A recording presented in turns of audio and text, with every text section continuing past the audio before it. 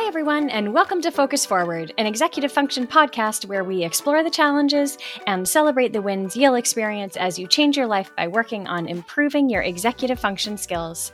I'm your host, Hannah Choi.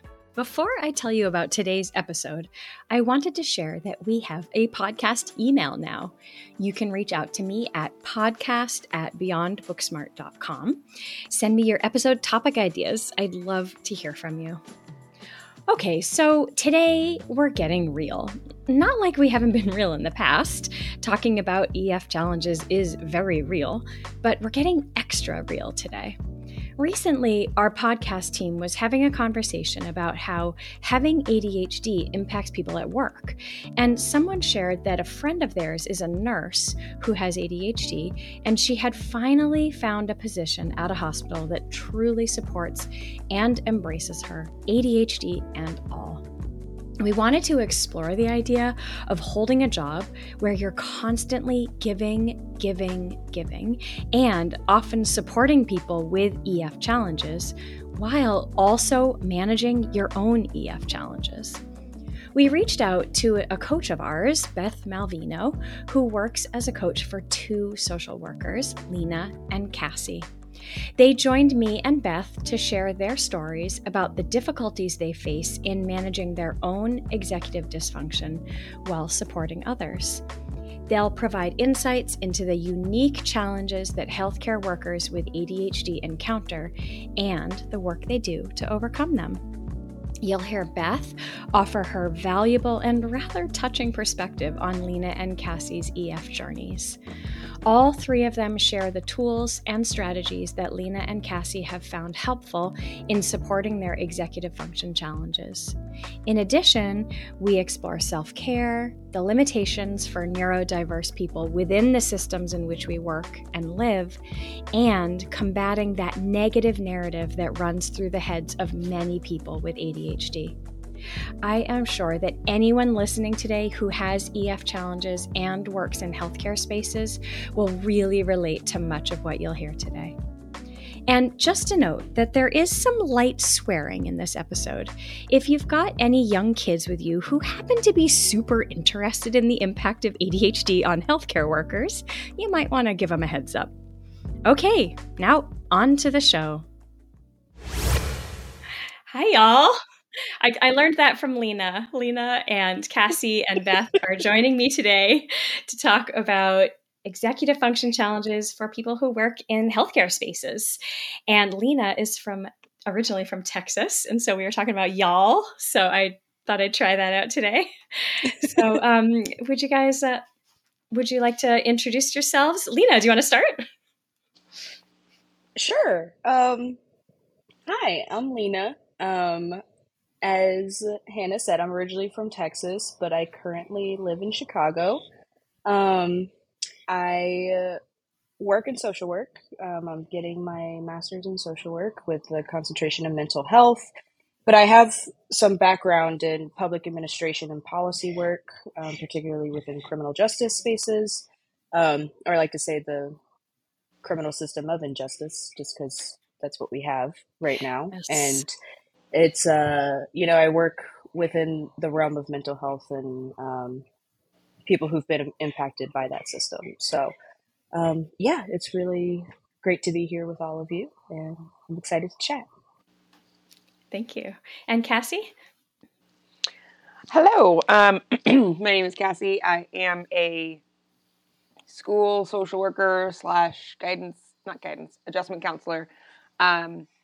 And I don't work at a typical school. I work at a therapeutic day school. So my kiddos they range, our youngest right now is 7, our oldest is 20, and they range from all kinds of mental health diagnoses, trauma backgrounds, emotional behavioral disabilities.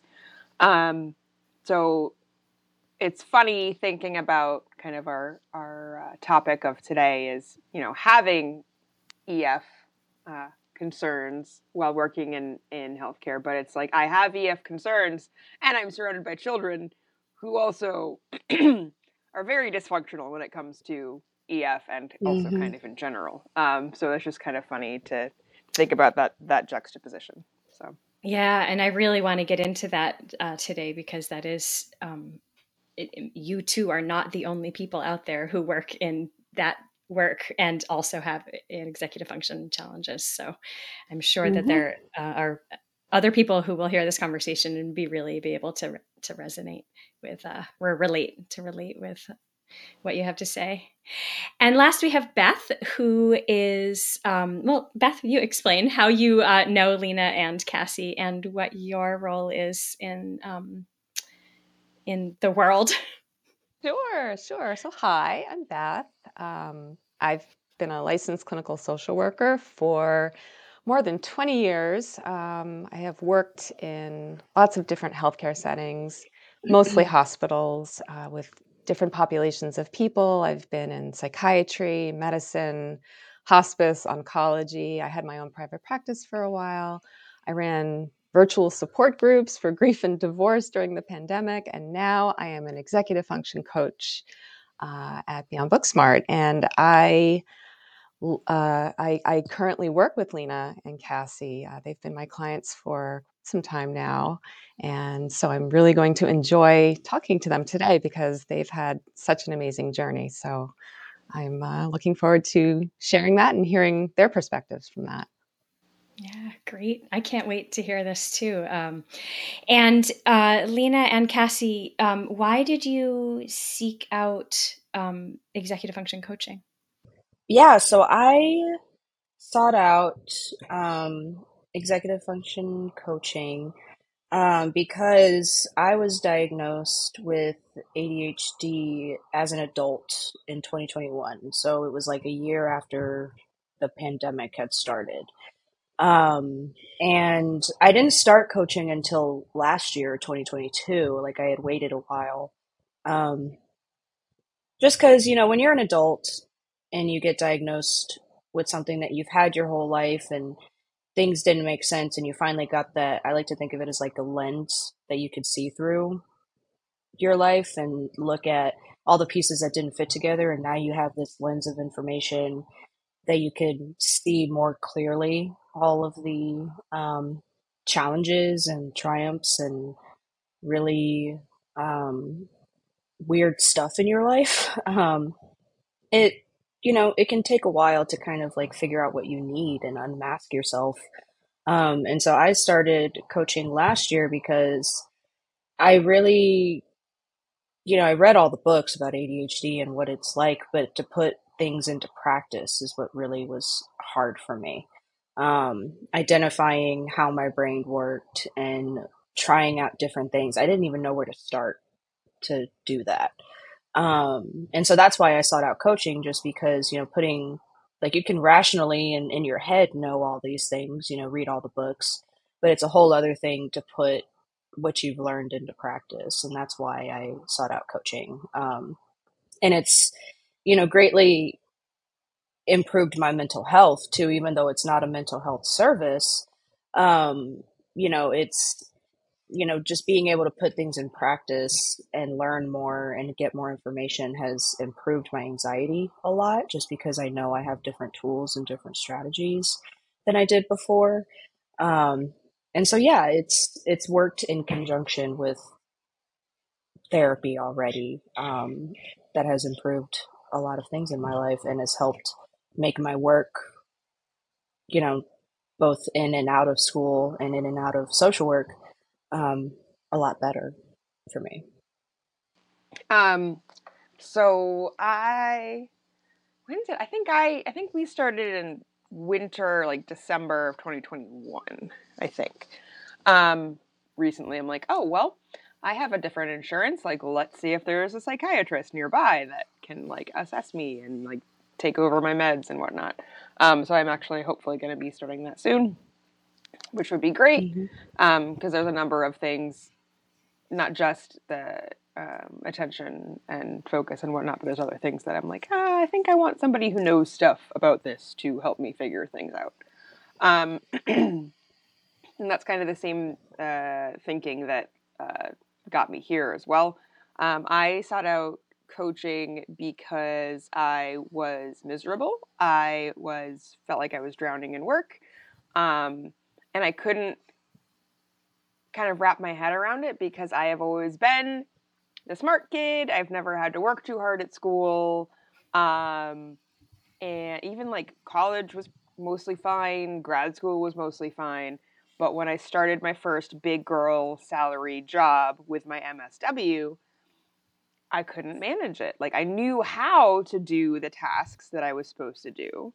So that wasn't the issue. The issue was actually just getting them done, starting them and finishing them.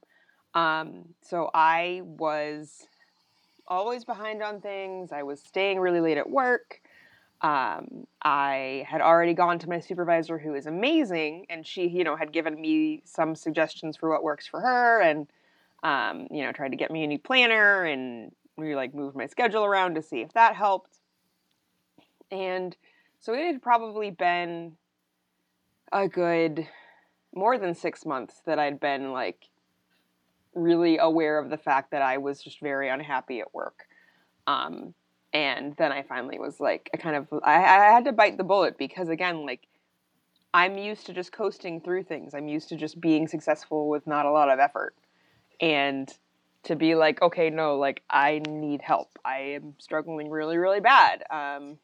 It got to the point where I was waking up in the morning and hoping that I would get a text message that say that there was a natural gas leak on campus, and so that I didn't have to go in, because I worked at a residential campus, and so there were no days off. It was Monday through Friday, no matter what, no matter if there was a blizzard, no matter if it was a national holiday, we went in. So I was just very, very unhappy and was all right, it's not a matter of not knowing how to do it. It's just actually getting my work done. It's not knowing how to do it. It's being able to make it happen. So that's why. And Lena, you said that it's not a mental health service, but honestly, right now, I feel like I have 3 different therapists in some way, because I have my actual individual therapist that I speak with once or twice a month, and then I have my supervisor at work, who is amazing and supportive and wonderful, and then I also have Beth, and it's I feel like having all of these supports in my corner has been really, really helpful. So yeah, I want to affirm that. I know, there's supposed to be a difference between coaching and therapy, but there have been several times where Beth and I'm sure it's the same way for you, Cassie, where the coaching session does kind of turn into the therapy first session. 3 or 4 or 5 sessions, I was just crying to her, I don't know why I can't do this. I'm hard. This is hard. Why is it so hard to just type words into my computer? Or even when the big feelings show up, because you have some big feelings about something and you're just crying about it. You're just I don't know how to emotionally regulate. But it shows you how closely connected our emotions are with our executive function skills, and how it is, you cannot separate them. And so it's really great that you're working with a therapist as well, because then you're able to take things that you learn in each and bring them together. I always recommend that to my clients who aren't seeing therapists already. It was also really important to me as I was in the process of signing up that I am an MSW. I have my license. I want to work with somebody who has similar training, because I feel I kind of I've seen behind the curtain. I know I'm aware of the different theories and whatever, and I wanted to work with somebody else who also had that same background. I have to say that I think, and I was thinking about this last night when I was sort of preparing for this podcast today, what has been really important in the coaching relationship with both of you. And I think there's been an element of relatability that I maybe didn't realize how important that was until we all started working together. Because I'm a social worker, I mean, there's that capacity to understand, even though we've all done different things. I've never done any of the types of roles that you both are in. But yet I can still empathize because I know what it's like to have to chart, 50 notes in a week and have to, feel like there's 1,000 emails that haven't been responded to. And just the whole concept of giving so much of yourself, because that's what we do. We're helpers, we're healers, and feeling as if there's just nothing left at the end of the day. And when you throw in things like executive dysfunction and time distortion on top of that, I can only imagine how difficult that must be, because I know that I have felt that way in lots of work settings, and I don't have executive dysfunction. And so I can only imagine how difficult that must have been. So I think there's definitely the idea of being empathetic to that, I think, has really helped us to bond as coach and client. And that's been an important part of the process. Can we explore that a little? The idea of what you just said about how you have to give yourself all day to people who really, really, really need you. And also, you're giving yourself as a person who is struggling with executive function, and you're likely supporting someone who is also struggling with executive function. So how do you, what does that look like for you? What is that a struggle? And what does it look like? For me, it looks like being transparent to some degree with my students. There have been so many times where, because in my role, I go into our classrooms and I lead group counseling. So right now we're working on the zones of regulation. But what it looks like sometimes for me is kind of being explicit and that's a really good question, kiddo, but and you know that I want to hang out and chat with you about anything under the sun, but right now I need to focus on finishing this lesson. Or a kiddo will ask me hey miss, can you come check in with me later, or can we work on this thing? And just being very explicit, yes, I will try to remember, or I will write it down, but just kind of being honest about this is important and I want to do it, but if an emergency comes up or if whatever, it may not happen.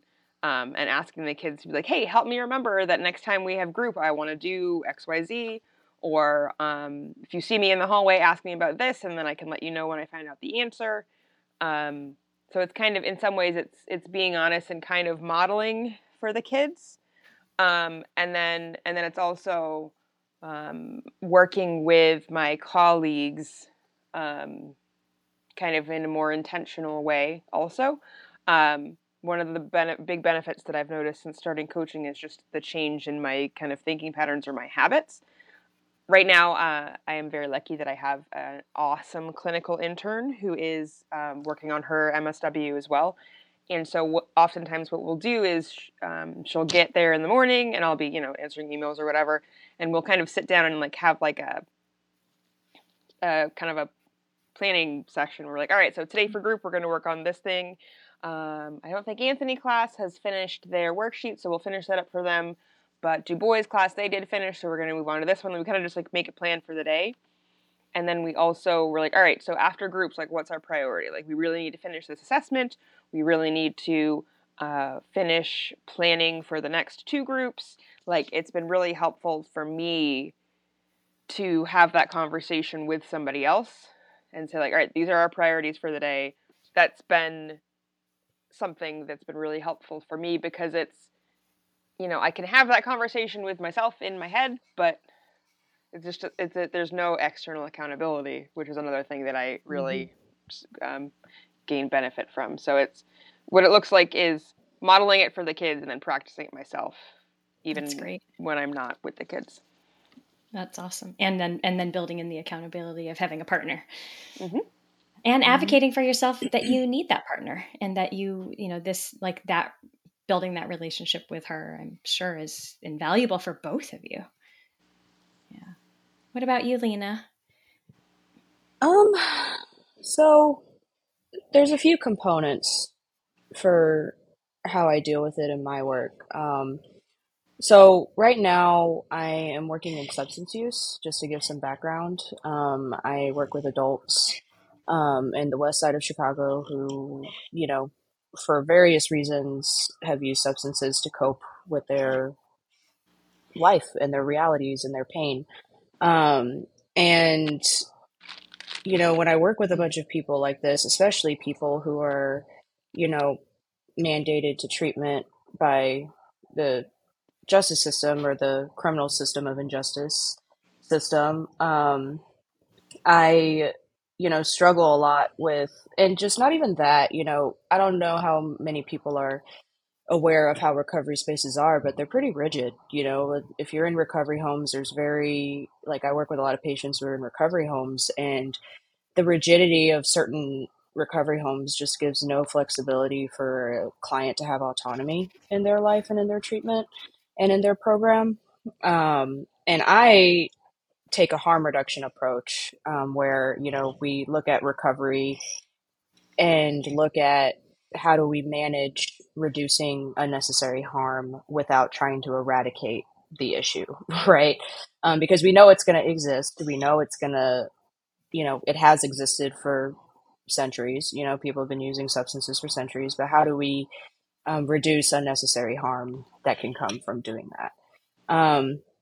And what that also means is defining recovery and however the individual defines it, right? And sometimes if a person comes in with a very rigid idea of what recovery can be and trying to fit themselves into a box that doesn't necessarily work for them, I resonate with that because I tried to do that my whole life, right? With having undiagnosed ADHD, I was just coping all the time and trying to fit myself into boxes that didn't necessarily fit for me, but I was working so hard and I was just working so hard for so long in spaces that were never meant to fit me, right? And so a lot of what I've done with clients and with patients is just like a lot of validation of being like, yeah, this shit's hard. There's no rule book to how life should be, but we have all these expectations within these systems that we're in to meet, unfortunately. And I'm a very systems based person. I always have been because I've always noticed that's like one of my ADHD superpowers, I would say, is I've always noticed how systems really suck and they don't allow people to have choice and autonomy to do things that is actually better for them. You know what I mean? And so that's how I see it a lot with my clients and with my patients. And even for me, I have to, I'm still in graduate school. I have all these expectations to meet for school. I have all these expectations to meet within my clinical internship, which is doing the substance use work. Um, and one of the things that Beth and I did was we broke down all the things that I have to do. Like we literally wrote it out, being like, you have to do CSRs, TPRs, individual sessions, group therapy sessions, individual notes, group notes, case management notes, housing notes, all these things. And when you really break it down, it's like, all these expectations and for what? Right? And for what? It's just so exhausting. And so I even started doing that with my patients, being like, all right, let's look at your recovery program and being like, look at all these expectations and you're exhausted. Like, there are hard things that add to your life and there's hard things that don't. And then there's hard things that are a little bit of both. And how do we recognize those things that do add to our life? And try to minimize the things that don't and start making things that work better for you. So I do it, a lot of validation at my work and my job, especially with the clients who are within the criminal system of injustice, because those expectations are just out of pocket. I'm just like, why does this have to exist this way? Especially for this person that already has so many different systems working against them.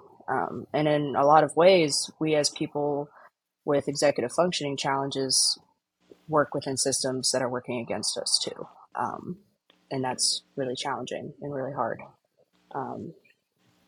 Yeah. And something that I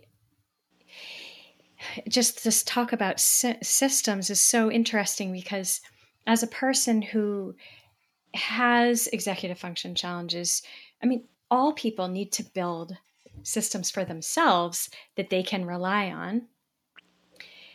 And when you are a person with executive function challenges, your system is probably going to look really different and not fit in well to the existing systems that are already there, which I think is pretty much what you were just saying, Lena. And it's, I don't know, it's just interesting that that systems can be critical for success, and they can be really limiting when there is no flexibility and there's no consideration for the variety of needs that people have. And that's what's so beautiful about taking the time and not taking the time. That's what's so beautiful about discovering the aspects of yourselves that are strong and that you can rely on, and how you can use those to support the areas that are more challenging for you, and how taking the time to really think about it and to really say, like, what do I need and how can I create that for myself? And when you are spending your whole day supporting other people and giving and giving and giving and giving, it's probably pretty difficult to like stop and just be like, wait, what do I need and how do I support myself in this time? So what do you do for yourself to recover from a really difficult day, or manage executive function? I mean, other than like what you shared already, like, is there maybe self-care that you do to, to alleviate some of that pressure that I'm sure that you feel trying to fit into these systems that are there? Something that I have been doing, actually, that my whole family has been doing, is ever since the pandemic started, my mom, my dad, and my older sister and I, it's just the four of us in my immediate nuclear family, we have weekly family video calls. And that actually evolved from way back when the pandemic very first started. My sister reached out to us and was like, I'm really worried about the state of the world. Can we just do a video call just to check in with each other? And then we really enjoyed it.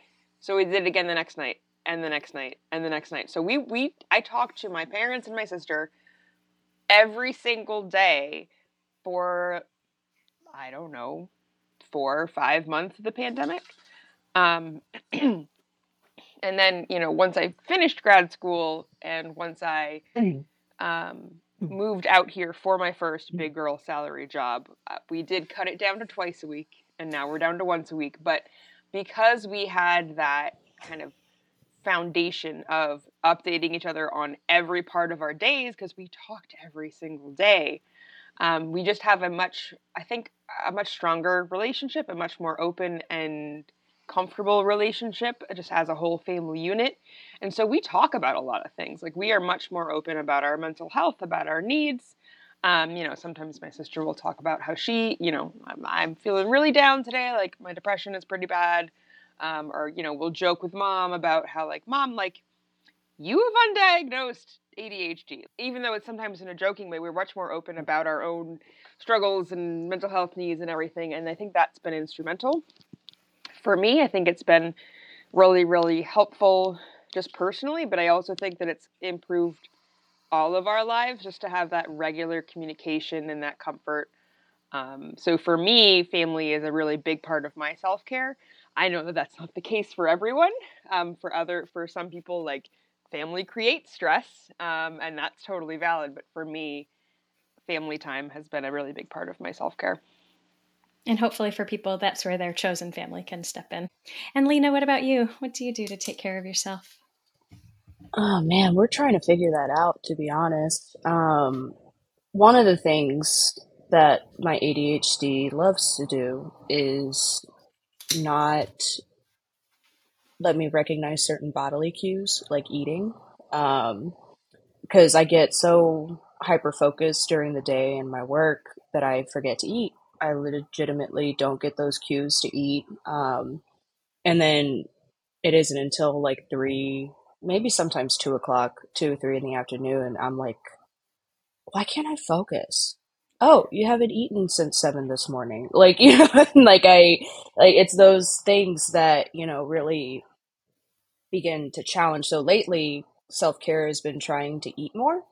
Um, and just trying to, find certain foods or certain things that I will eat during the day or have access to, or that is easier to manage and sort of time myself.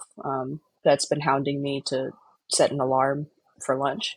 Um, and so, yeah, like that's sort of what comes to mind immediately. But, I think for me too, lately, I've been recognizing how I can't just push through certain tedious tasks anymore. Like I have to, like, in order for me to do the really hard thing that my brain really don't want to do, I got to do something fun before I do it. So I got to like read a chapter of the book that I'm reading, or watch a stupid YouTube video, or do something that I actually like doing before I get into this thing. Or use the thing that I really like doing as the reward for doing the really hard thing. So I've been trying to give myself space to have more fun, um, and to have more um, rest and play, and silliness and laughter and being with people that, you know, make me laugh and understand my humor, because as social workers we got some very wild spectrums of humor, Sure. and when I've you're seen a with lot. people who get that humor, it is the best. It's like wild. You would think we're nuts or need to go be hospitalized or something, but it's like really a good time being with the people that get it and understand the type of work that we're dealing with all day every day, because it gets really hard. Like Yeah, I'm not going to sugarcoat and say that our jobs are easy, because they're not. And no it's way. very, you know we're in a profession that is severely undervalued, so we have to be very intentional about taking care of ourselves to deal with said systems. And I'm trying to be a lot better about that. We're working on it. It's always a work in progress, but it's a lot better than what it used to be. We're So, all work in progress, works in progress. I hmm just I just had a wonderful experience on the other night. I got to go to a presentation by a clinical psychologist called Dr. Allison Roy, and she's out of New Hampshire, and um, she works in with from a perspective of trauma informed care, and she did a presentation on the brain, which I'm a total nerd about. So I was just like on the hmm edge of my seat the whole night, and she talked about how we can get out of the fear center part of our brain, like the fight and flight and freeze part, and up into our prefrontal cortex, where all of our executive function skills are, so our thinking brain, so we can use that. And she was talking about how this idea of flocking, and how flocking is when you have a flock. You spend time with people who get you, who understand you. You have social connection, and when you do that, you're able to nourish the and support your limbic system, the emotional part of your brain, which really allows you to access your prefrontal cortex and your thinking part. And she was just talking about there is so much value in finding a flock. And so whatever your flock is, like you said, Cassie, your family is your flock, and you get so much value from that. And Lena, your fellow social workers who really get you and get where you're coming from. And so I'm just so glad to hear that you both put that in as and value that as part of your self-care, because according to the brain research, it's really what you do need to do. So, and the other hmm thing that she talked about, Lena, and I'm so glad you mentioned this, was the idea of play. And she said, it is so important. Why do we stop playing? Why do we stop having fun? And play is a huge component of our mental health and of just feeling better about ourselves and enjoying our lives and staying out of that, like the kind of like primal part of our brain, and we're able to stay up higher in the thinking part. And so I'm just glad to hear that you're doing that too. I wanted to just piggyback on what you just said, because it really resonated with me that, we get regardless of whether or not you have any kind of diagnosable executive function challenges, I think we all get bogged down with things that we think we have to plan. We have work or parenting responsibilities or things that we have to do in life that we feel like we have to plan these things. And I think for a lot of us, we forget to plan fun, and sort of bringing that to the conscious and really scheduling fun, I think is so important. And I talk about that a lot with clients, because I find that they get very wrapped up, as we all do, in the things that they have to do Mm-hmm. and not necessarily the things that they like to do. Yeah. And I think I decided that a few years ago it all started where my sister-in-law wanted to go in the water, and it was so cold. And I was like, I don't want to go in the water. It's too cold. And she's like, come on, just have fun. Like, yeah, I need to have more fun. Yeah. So I decided to try to be a lot more intentional about that. And I have noticed a big difference. My kids think I'm crazy, but like grown-ups should not be having that much fun. But I think it really helps. That's a big part of my self-care. So I mean, Lena and I talked about our self-care, but I want to hear about from you and Beth as well. Mm-hmm. Beth, do you want to go first? Oh, wow. Self-care. Yeah, I mean, self-care is something that does have to be intentional for me. I have to remember to do it, because I just, like everyone else, I have things that I have to do, and I try to get those things done. And there are days that go by where I haven't done any true self-care, and I kind of get mad at myself. I'm like, why didn't I, take a moment? And so I do try to be more intentional about the kind of self-care that I do. So recently we took a trip to Florida, and we were in Orlando, and they have these electric scooters that you can just kind of zip around town on. And I'd never done anything like that. And my kids, who are, they're teenagers, and so they're used to scootering around on different types of machinery. They were all just like jumping on and whizzing down the block. And I was almost like, oh, I can't do that. Like, that's not for me. That's not okay. Why would I do that? I'm not a kid. And then I kind of forced myself to do it. And I had the best time. Yeah. Awesome. Like, I had the wind in my hair, and I was flying down the sidewalk and like ringing the bell, and people were stepping aside, and I felt like a kid again. And that was a very intentional choice that I made to do that. And I'm glad I did it. Now I have those memories too. And now maybe I'm more likely to try that again in a different setting. So I really do try to make it an intentional decision. Like, today I'm going to do something. It doesn't even have to be big. It doesn't have to be going to a spa. Like, I'm not going to do stuff like that. But it might be, it's a really beautiful day. I'm going for a walk today. I'm just going to make sure that I get some sunshine in today. And I do try to make that intentional and kind of schedule that around the other things that I had to plan for that day. Yeah.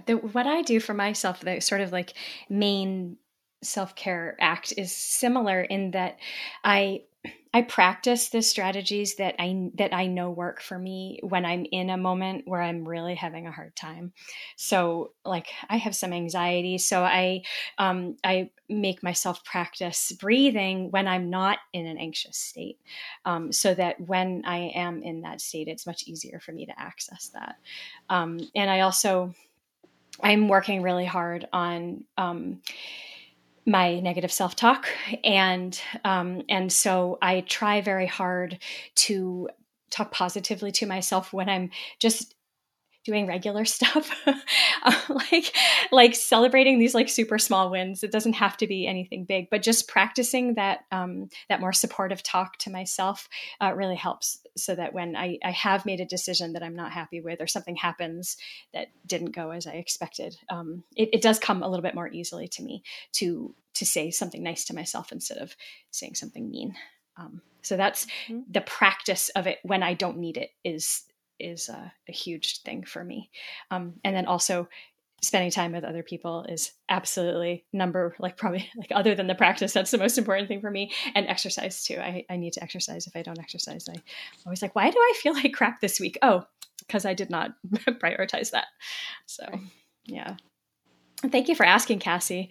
It's a conversation that more people should have, because I think because in having those conversations, you can really learn a lot from what other people do for their self-care. And it doesn't always look like going and getting a massage. Like, if I go get a massage, I feel guilty that I went and got a massage. And so now I don't feel good at all. So it's, it doesn't always look like bubble baths or whatever. So, yeah. Yeah, like I just wanted to piggyback off of that. It's just like lately I've been trying to intentionally remember that I can do things because I can, like, and not because I have to justify it. Like, that's been really, I've always felt like I've had to justify everything I do, like justify a feeling or justify needing to do this or just doing that. And I'm just like, no, I can go get an ice cream cake because I can. I'm an adult. I could make that decision if I wanted Yes. to, like if I want to, and I don't need to justify it. If I want a massage, I don't need to justify getting a massage. If I want to do Good for you. this, I don't have to I can do it because I can and not because I have to justify it. So I've been trying really hard to do that more often. And like, if I want to make a nice meal for myself, I can do that and not feel like, oh, you have to do it because you have to have a reason. Like, no, I don't have to have a reason all the time to do I love the thing that. I want to do. Yeah, So, just giving yourself And permission to just do and it because you because want you to. Yep. and because you yeah, deserve it. yeah. And that's part of the That's another hard part to wrap your head around because when you're diagnosed with ADHD as an adult, you were invalidated a lot as a child for things that you know you needed, but by oh, you're just too sensitive, or oh, you're just too much, or oh, you're just this or just that. And like going through this process of like, no, you do deserve good things, you do deserve the things you need, like it's okay to have your needs met.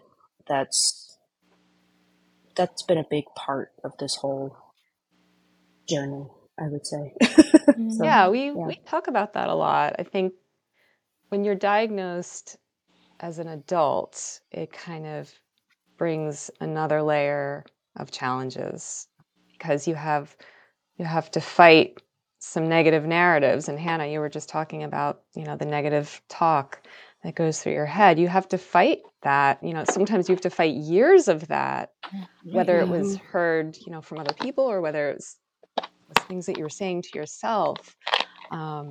That's that's really hard. It's hard to change habits when what's going on in your head is still, that negative loop of I can't, or I'm not good enough, or I don't deserve, or I'm broken. And so, when we talk about coaching versus therapy, sometimes there is that overlap of, how do I get past, how do I change that negative loop in my head so that I can, work with the brain that I have. And Cassie, Cassie came up with one of the best, I don't know if it's a metaphor or just best phrases. She came up with one of the best phrases, and I still use it today, with all my clients is part of coaching is rewriting the manual for your brain. And I love that. That just really spoke to me when she said that, and I still repeat it all the time because it's so true. It's not about fixing what's wrong. It's Right. about working with what you have. Yeah. Yes. And so I think that, it takes an awful lot of courage to ask for help. Yeah. Yeah. So, I really give a lot of credit to both Lena and Cassie for reaching out because it's not easy. And they're both extremely emotionally intelligent women who work in the field. And I think that in some ways makes it harder. People in social work and maybe even in healthcare in general, we're there to help other people, and we're good at it, and maybe not so good at kind of looking back at ourselves or looking at ourselves in the mirror and saying, well, what do I need help with?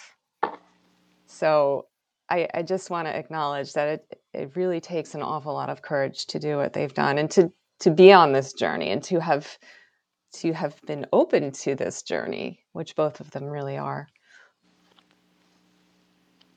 Yeah, I want to say something too, because within the realm of, I don't know how many people know how the intricacies of healthcare works, but,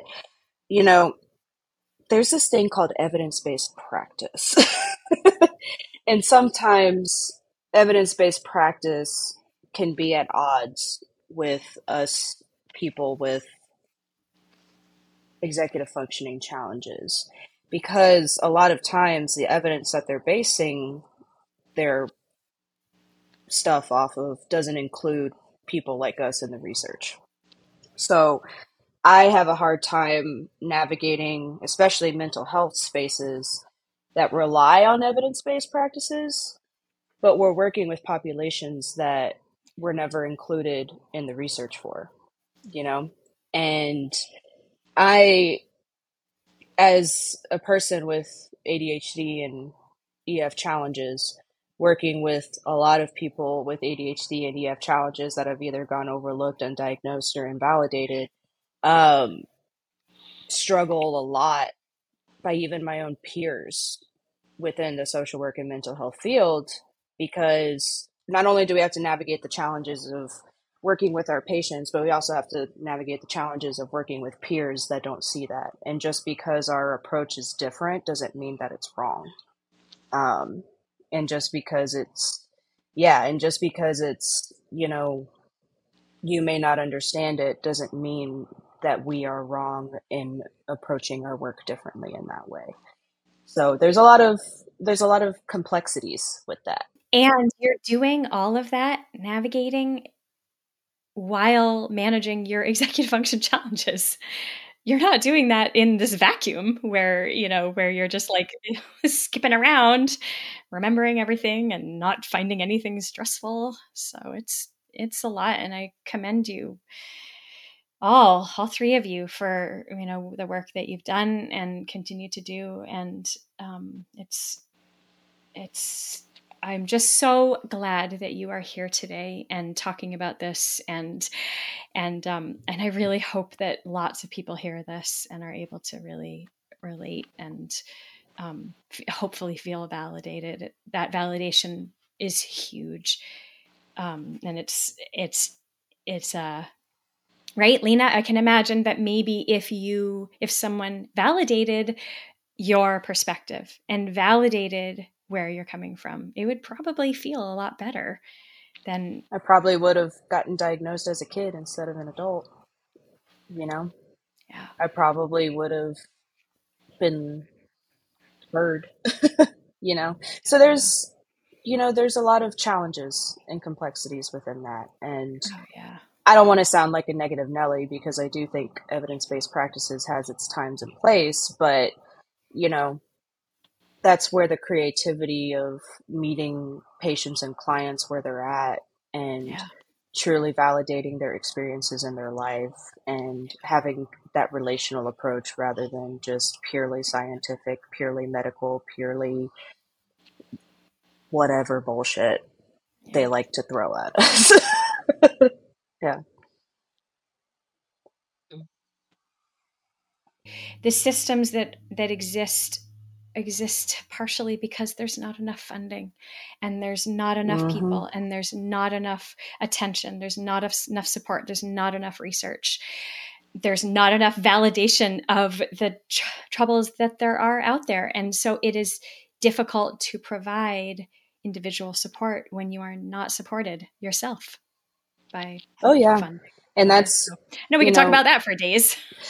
Yeah, as a systems-based person, we have the resources to do those things. We just choose as a system not to do it, Yeah.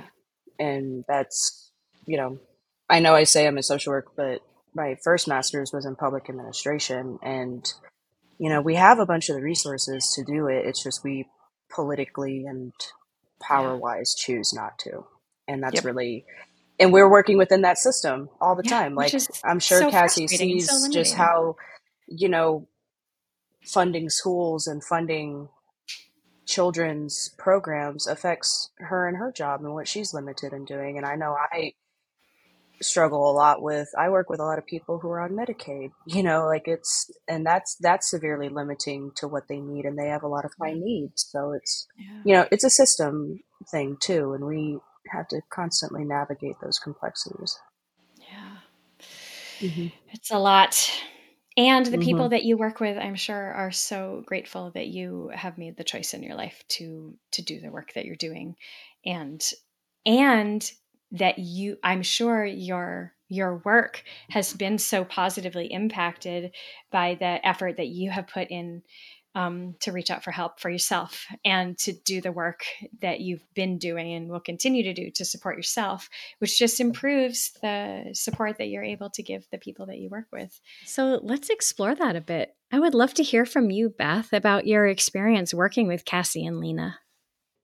I feel so honored to have been part of Cassie and Lena's journeys. And just, to me, they're huge executive function success stories. They blow me away with how they manage and navigate their lives, their work. And I wanted them to shine. And so I'm glad that I'm here to kind of hear them talk about these things, because it also validates the fact that they've done so much work. I mean, I love talking about people's journey, especially when they come to the and it is by no means the end of a journey now. Like, they're still on the journey, but just having bared witness to it has been really, really wonderful for me. And I'm so glad that I could be here to hear them, to talk about it. And I don't know if it's okay with them, I'd love to share some of the things that I've seen just in terms of their coaching journey. Oh my goodness. I mean, when I first started working with Cassie, I'll just start there. She was really struggling. She was emotionally spent. She didn't understand why she was leaving late every day. She couldn't plan or prioritize. I think structuring her unstructured time was one of the biggest hurdles she was experiencing. There was a lot of procrastination.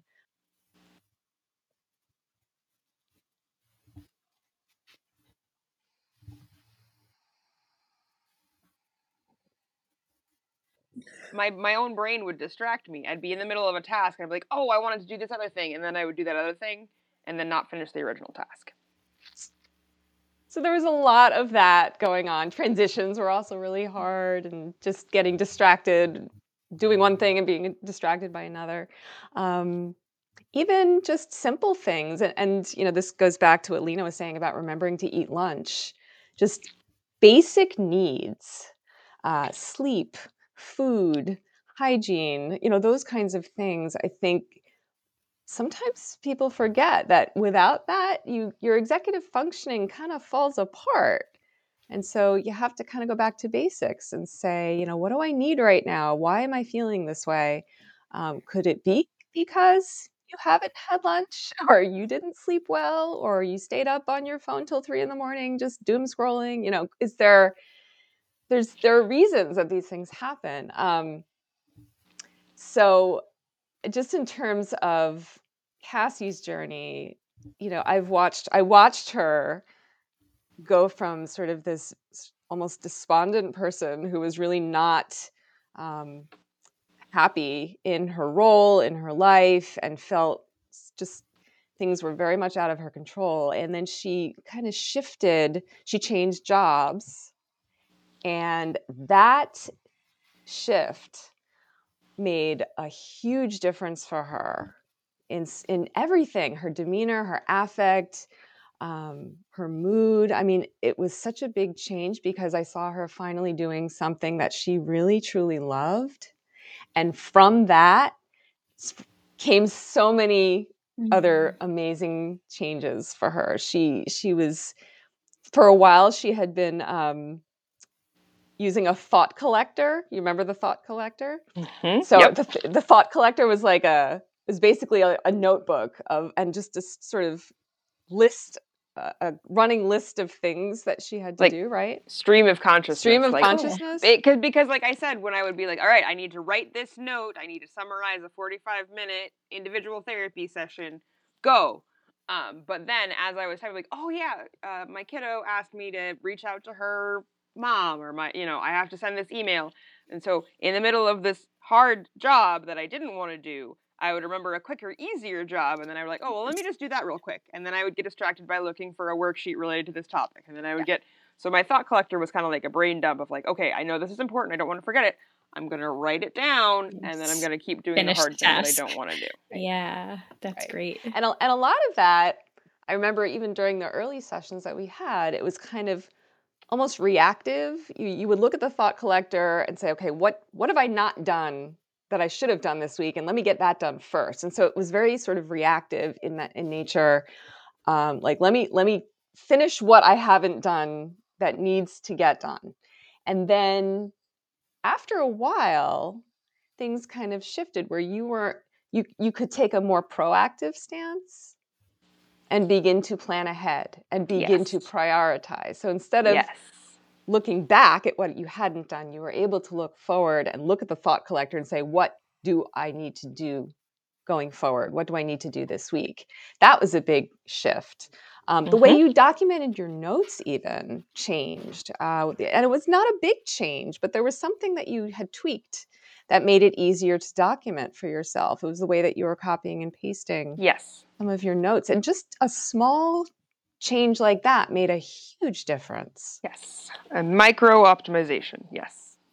Yeah, and I think that people don't recognize how that tiny little change can have such a huge impact. It's like, have you guys read Atomic Habits by James Clear?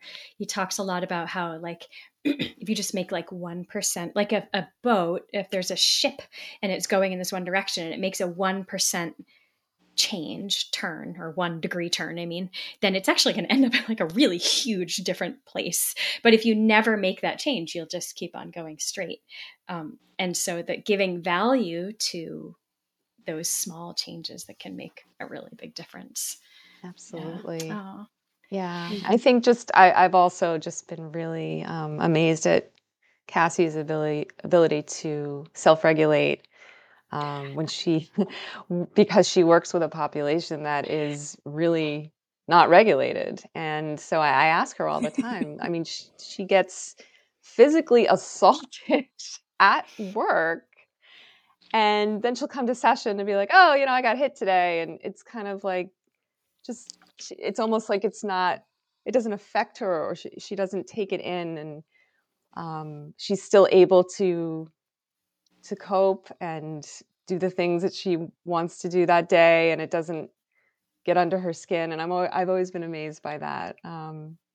because self-regulation is one of the hardest executive function skills to master. And especially if you're working with people who are not regulated, that can be a really big challenge. So she just has that amazing ability to do that.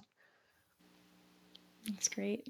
So and tell me all about Lena. And Lena, oh my gosh. When Lena said she's a verbal processor, Lena and I struggle because our sessions typically go way over what this. And I'm completely part of that because, because I love talking to her, and because we end up talking about things that, are so relatable. And so it's not uncommon for us to go like way over our time limit. I think Lena, we have spent a lot of time talking about the inner narrative.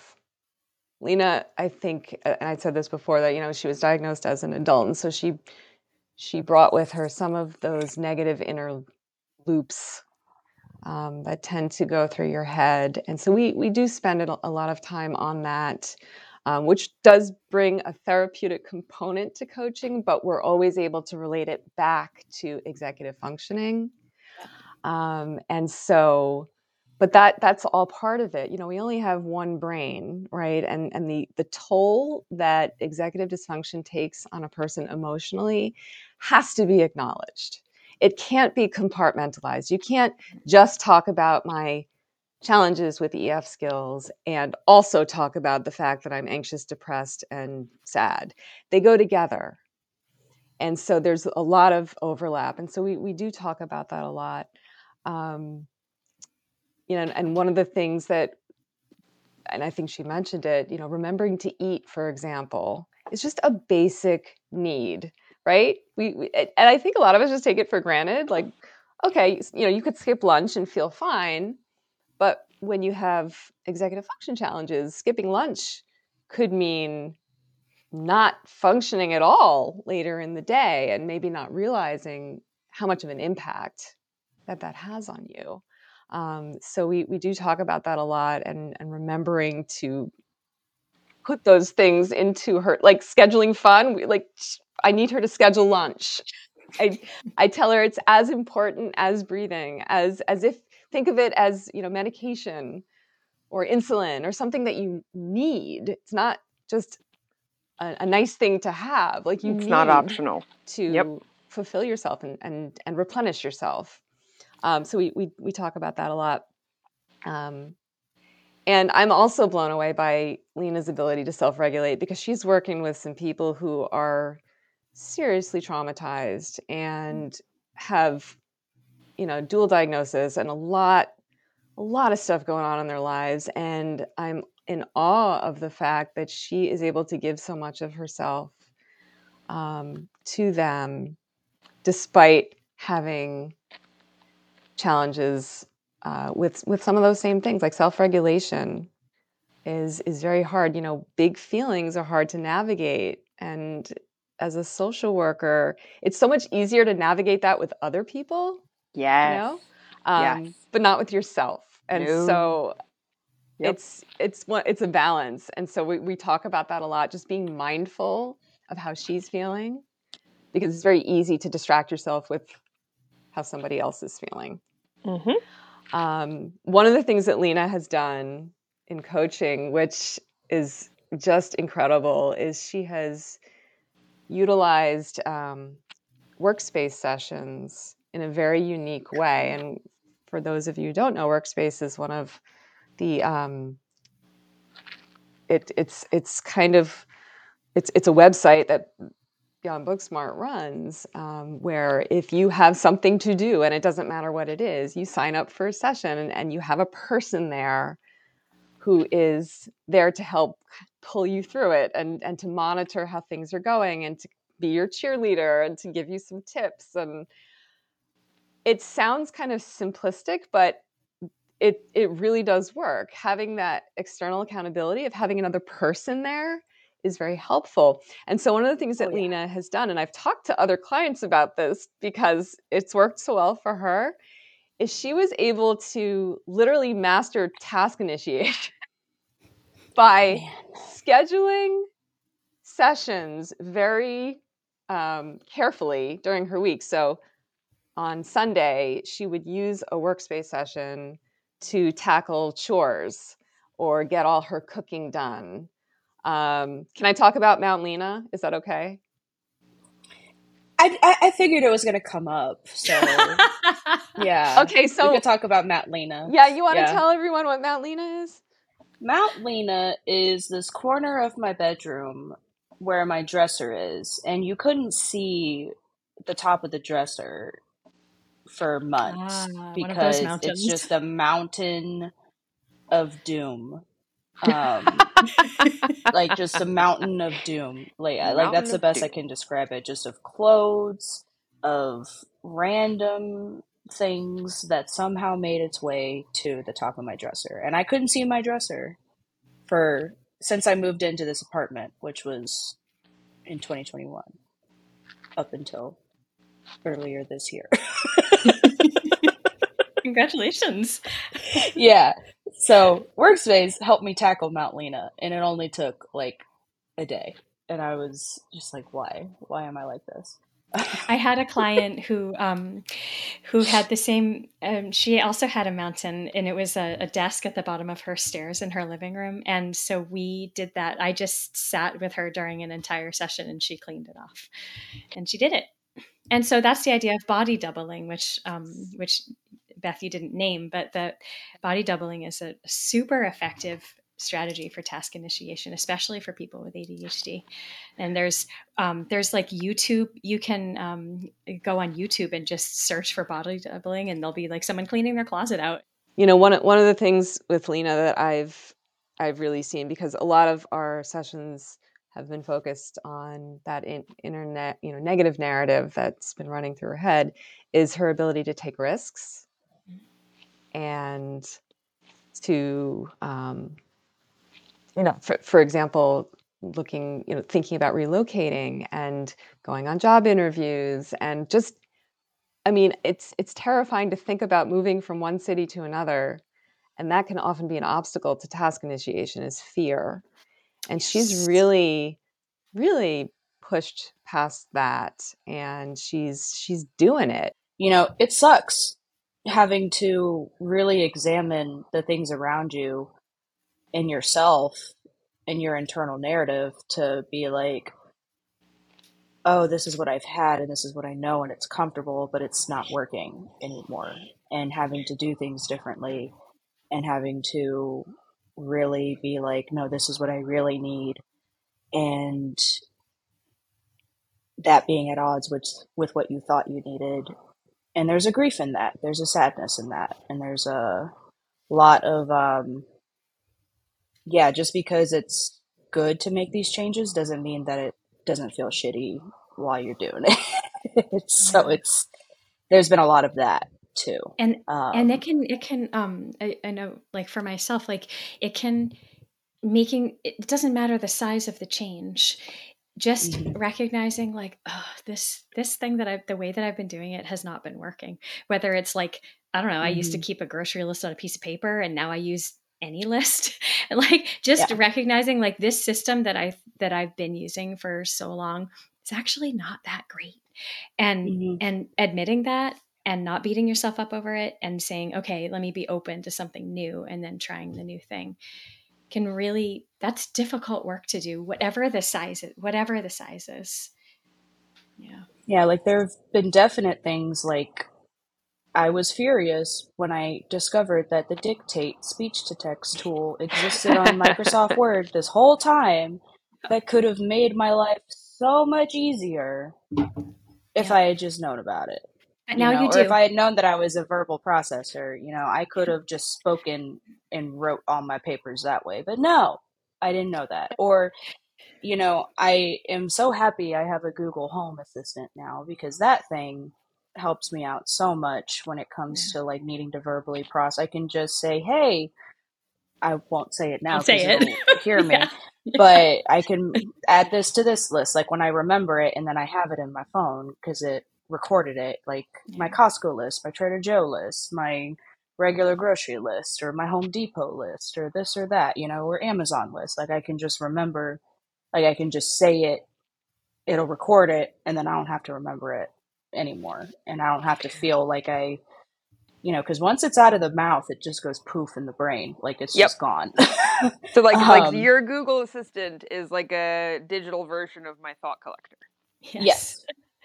Lena, I use my Alexa more often for alarms and time. Yes, I do that too. Like, hey, in 30 minutes, remind me to take the stuff out of the washer, or I do that set too. An alarm for this time so that I can actually go and take the trash out before it's midnight. That. Or remind me to put the wash or the laundry that's in the washer in the dryer so that I don't have to rewash it again because I forgot, because it'll get bad.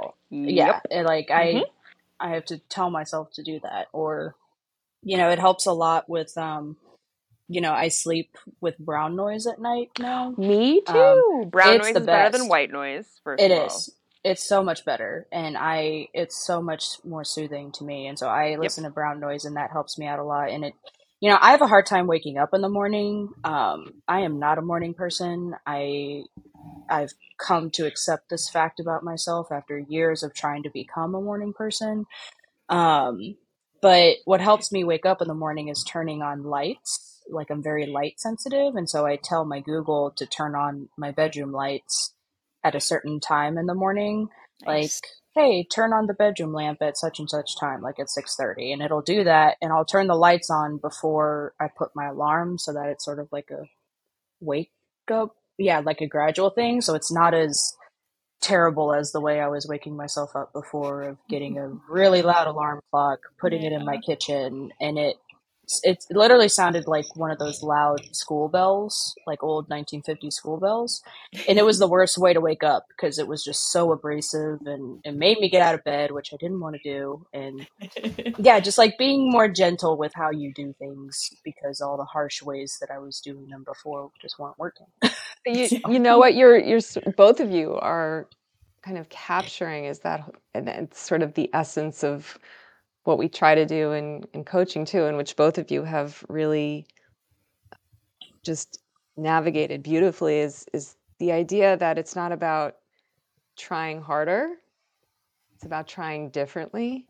And I know I say that a lot. I still say that to both of you at times, but I say that just in general. That's sort of like a mantra that I have, because that's really what it's about. It's, the systems and the tools that you were using or didn't have before, it's not about just working harder or putting in more effort.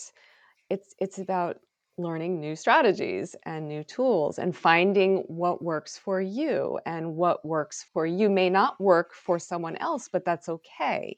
Mm-hmm. And to kind of become comfortable with that idea that I just haven't yet figured out what tools work for me. And both of you have worked so hard over the course of your journey in coaching to figure those things out, which has just been phenomenal and so amazing for me to witness.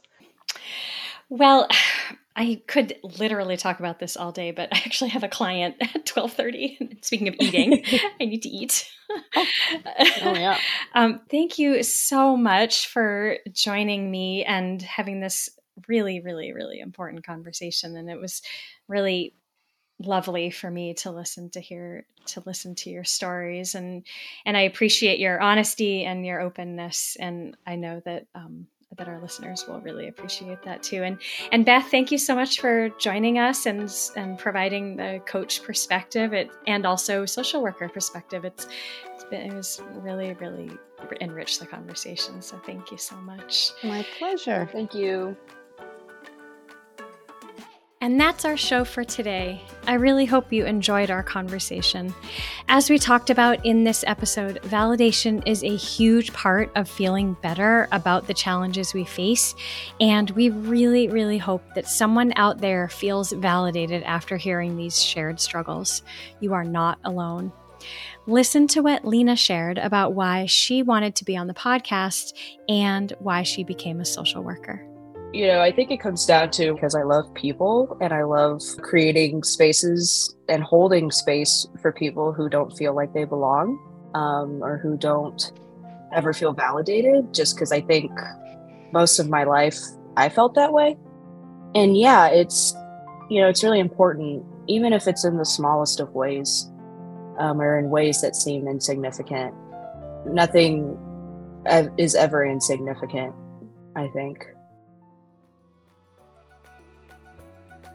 If you know anyone who might really relate to Lena's and Cassie's stories, please share this episode with them.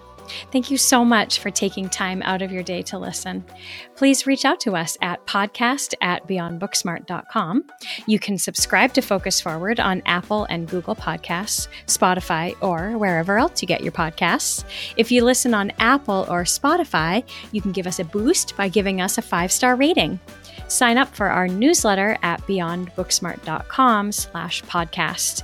We'll let you know when new episodes drop, and we'll share information related to the topic. Thanks for listening.